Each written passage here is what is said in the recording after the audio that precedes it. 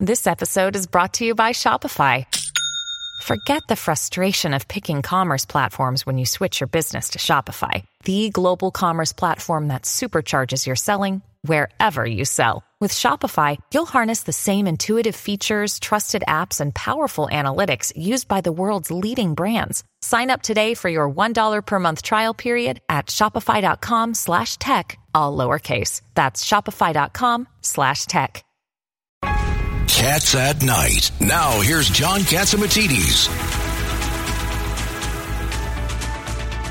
Welcome back to the John Catsimatidis Cats at Night show. And in studio, of course, we have John Catsimatidis, Judge Weinberg, Craig Eaton, and myself, Lydia Serrani. On the line with us right now, we have Charlie Gasparino. He's, of course, a great panelist on Fox Business, also Fox News. We just saw you, Charlie, a journalist. If there's anything to know about what's going on in the economy, in the finance world, Charlie's your guy. Welcome back to Cats at Night. Charlie, can Elon Musk afford to buy Apple?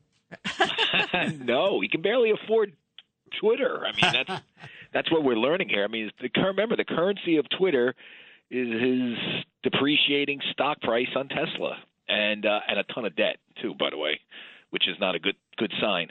I'll tell you, if it wasn't for him owning it, and he does have a little bit of a piggy bank. I know it's a depleting piggy bank with the markets, but it's still there and it's still in the billions. This company is like a perfect company for bankruptcy. I mean, it's loaded with debt. It reminds me of those, John, you remember this. Remember the LBO craze back in the late 80s, early 90s, all these companies that were bought by these Mike takeover Milken guys. again you're going to talk about? It wasn't just Mike Milken. It was a lot of people. Milken just provided, and it wasn't just him, Drexel, it was others. They provided the financing for this stuff. I remember those days. Mike Milken made a lot of those guys wealthy. And he also created a lot of great businesses in his defense. I mean, I think he is my view is he is net one of the great financiers of all time. But in any event, there were excesses of that era, and those excesses led to bankruptcies because people borrowed a lot against businesses that were not, they were difficult to run. And Twitter is classic in that sense. And here's where it's really classic. There's really, like, if Twitter goes under tomorrow, right? Let's just say Elon pulls the plug. What assets are left at Twitter? There's no assets. It's literally a platform to scream at each other. I mean, it's like if AMC Theaters, I cover this. It's money-losing theater chain. If they go under, theoretically, you could sell the real estate to whomever, right? There's actually a hard asset there. There's a hard asset, but everybody tunes it in on their television sets these days. Right, but at least I'm saying that the property is a hard asset. The real estate is. The real estate. So yes, but you're running out of people to buy those hard assets. No, I know that, but at least there's something there that could be sold. Maybe you can create a nationwide chain of ice cream parlors. I don't know. You can get creative. Yeah, there's some brick and mortar there, as opposed to just having subscriptions. What is the brick and mortar on any of these things? Whether it's the FTX exchange that this idiot kid Sam Bankman-Fried created and took people's money and who knows, maybe stole it. Well, what is it on Facebook? It was worth $800 billion at one time. Great point. I don't know. Theoretically, it's technology that allows you to siphon, use the data, and sell that elsewhere. But that's, when things go under, I mean, that technology, is it really that valuable? Can it not be created? Then it becomes like, so what do you get if Twitter goes under? What you get, Charlie? It's Richard. Well, let me just say, we talked about Facebook. Twitter was the most mismanaged company I have ever seen. That's true. They didn't have a clue. Mm-hmm. And I am opposite. Me and you are opposites sometimes. Right. I think Elon Musk, if he keeps his sanity and could double and triple his investment in Twitter.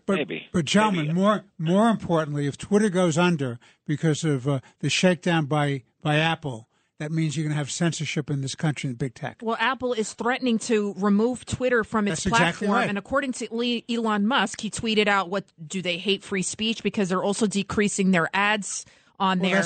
Charlie, what do you think about that? Twitter goes. Listen, this story story is so multifaceted, right? It's a financial story. As I've been saying, he way overpaid for a product that has limited, in many ways, limited usefulness, but it is an important product for the dissemination of news.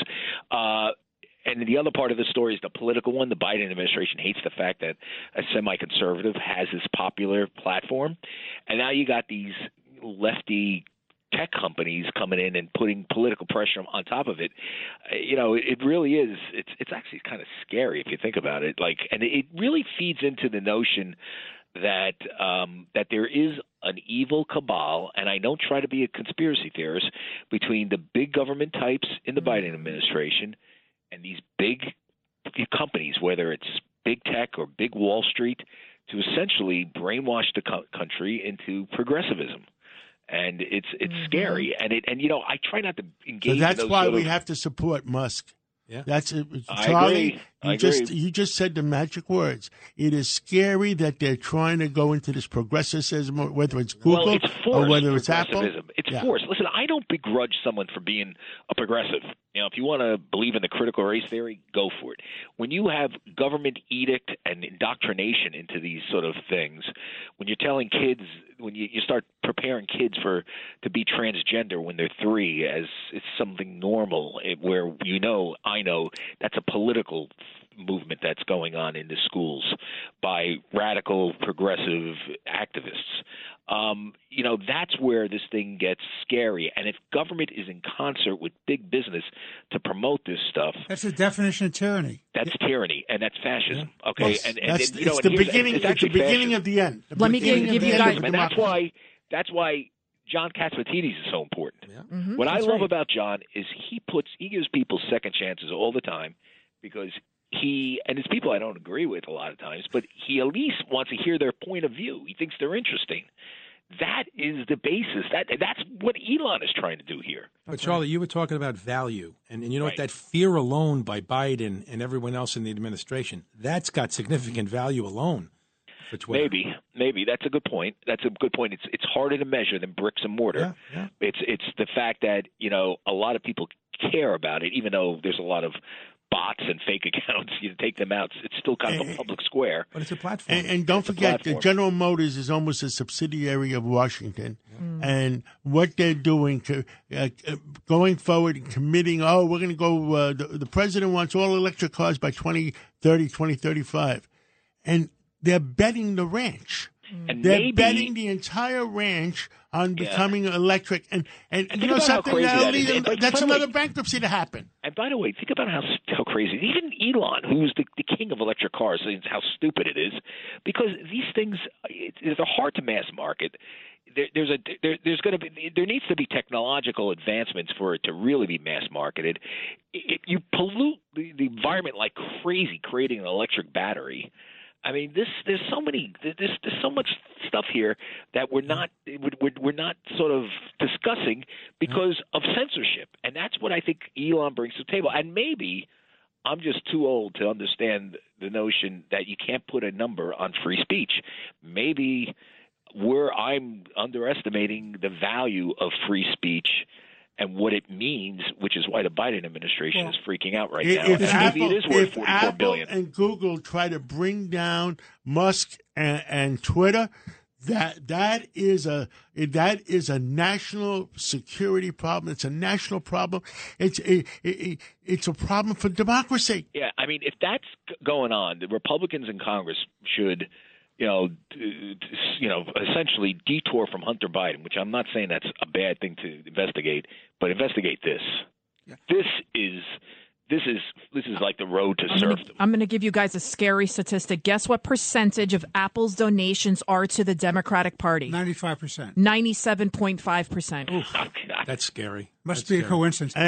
And Apple is going to be doing, I hate to say it, China's doing, because they're depending on China. Yeah, think about this is where it gets scary. Like all these big companies, whether it's the major banks, major asset managers, major tech players, they have business dealings with our enemies that they want to placate.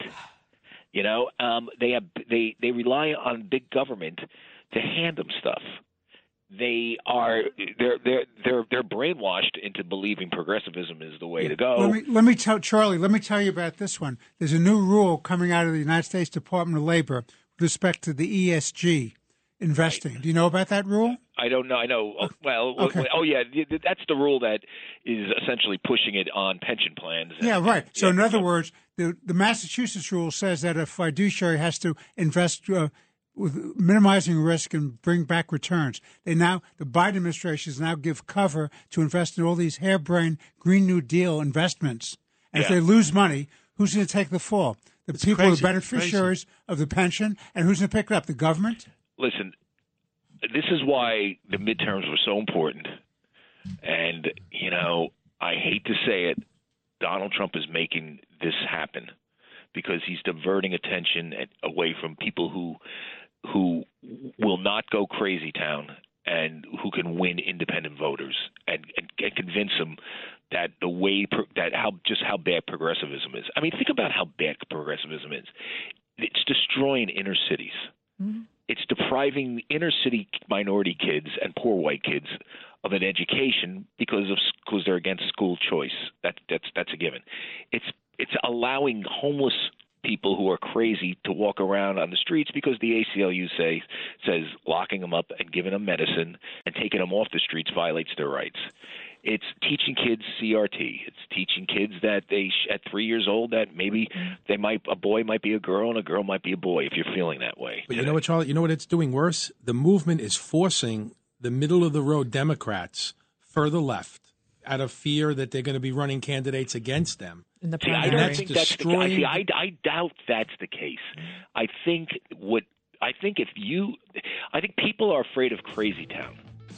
Yeah, but look at AOC. Look at what AOC because did of the primaries. We're out of time, guys. Charlie, we agree 110% together. May democracy win. Thank you so much for coming on. John. Thank you. Thank you. Thank you, guys. Wow. That was some interview. Let's take a break, and we're going to go to Lou Dobbs and see how the financial markets do. This is Cats at Night on the Red Apple Podcast Network. This is Greg Kelly for Priority Gold. What does it mean to be America's precious metals dealer? It means that you're in touch with the hearts and minds of those who love this country, value our freedom, and want to protect the future. Priority Gold is that precious metals dealer. They've helped thousands of Americans back their retirement with solid gold and silver. Call Priority Gold at 888-506-6439. Receive free shipping, free storage, a free investment guide, and one of the best purchase experiences in the industry. Call now or go to PriorityGold.com.